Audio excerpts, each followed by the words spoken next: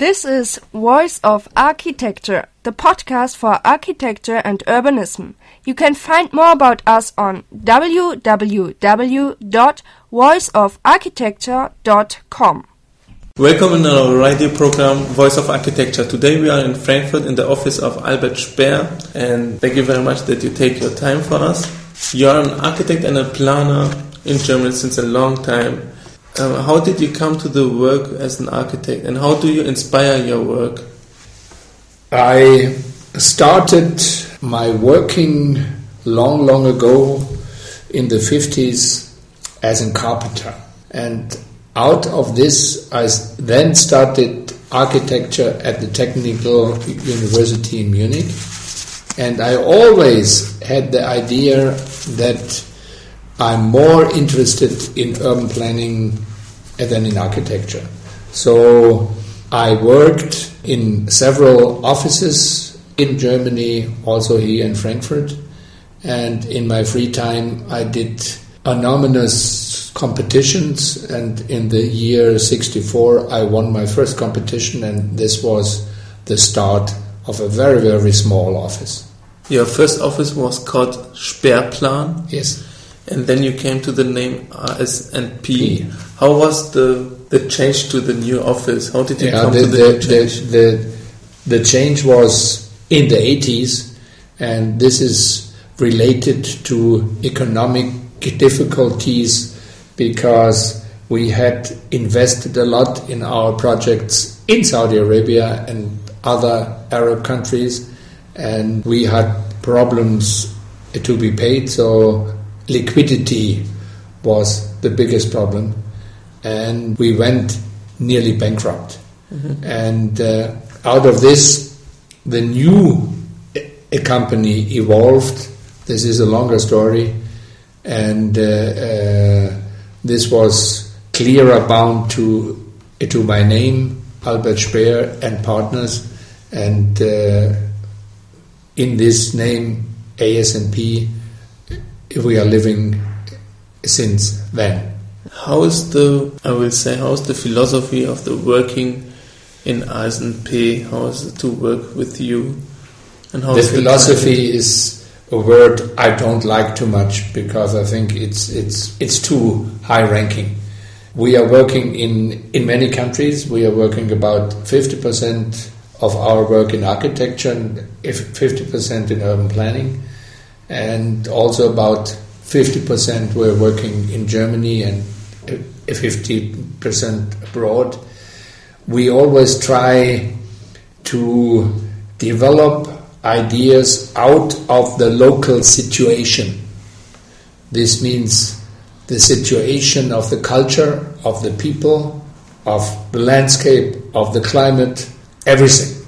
So we start every project from the scratch beginning, and we have no philosophy which is very strict. Mm-hmm. In your new book there's one undertitle, Think Local, Act Global. Can you explain us this sentence, and how do you translate this sentence in your urbanistic works? As I said already, it's very important to find local solutions. It's more important in the future than it has been in the past because architecture is going to be very much alike around the world. So the character of a city, the local character, is of more importance. And we try in our projects to strengthen this local character. Mm-hmm. And working globally, we think that this local character around the world, Singapore is not like Shanghai or Beijing is not like Frankfurt. We have to find ways and means to strengthen this character. You have also a new office in China, and as I heard, you was some days ago in China. How is it for you to work in China, and are the Chinese people open-minded to the visions you have?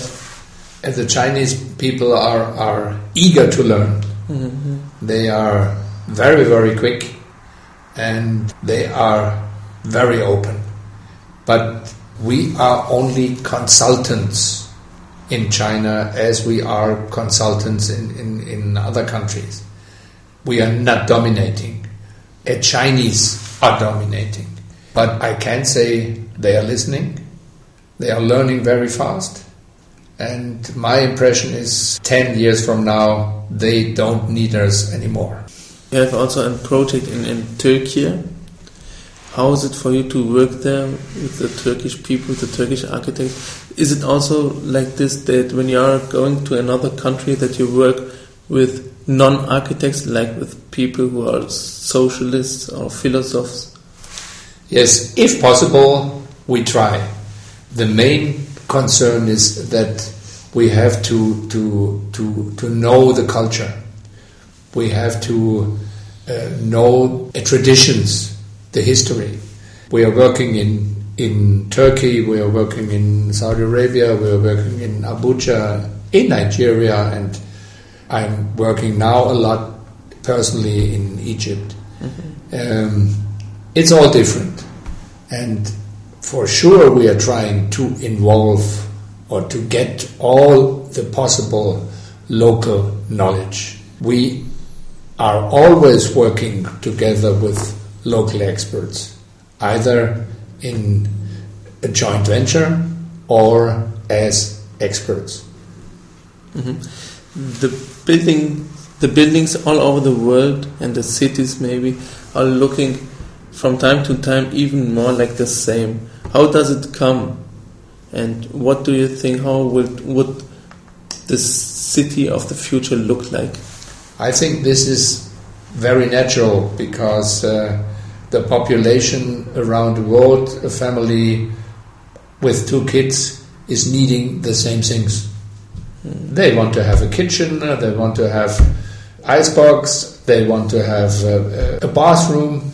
So the dimensions and the form of apartments is nearly the same around the world. And out of these apartments, buildings are constructed, or high-rises are constructed. This, I think, we can't change. But we can think about local flavor in architecture, local characteristics in urban planning, in landscape planning and design, and to include also traditions and old architectural styles. We are living now in a social change. The social life is changing a little bit. How does it influence the city structure? Very, very much.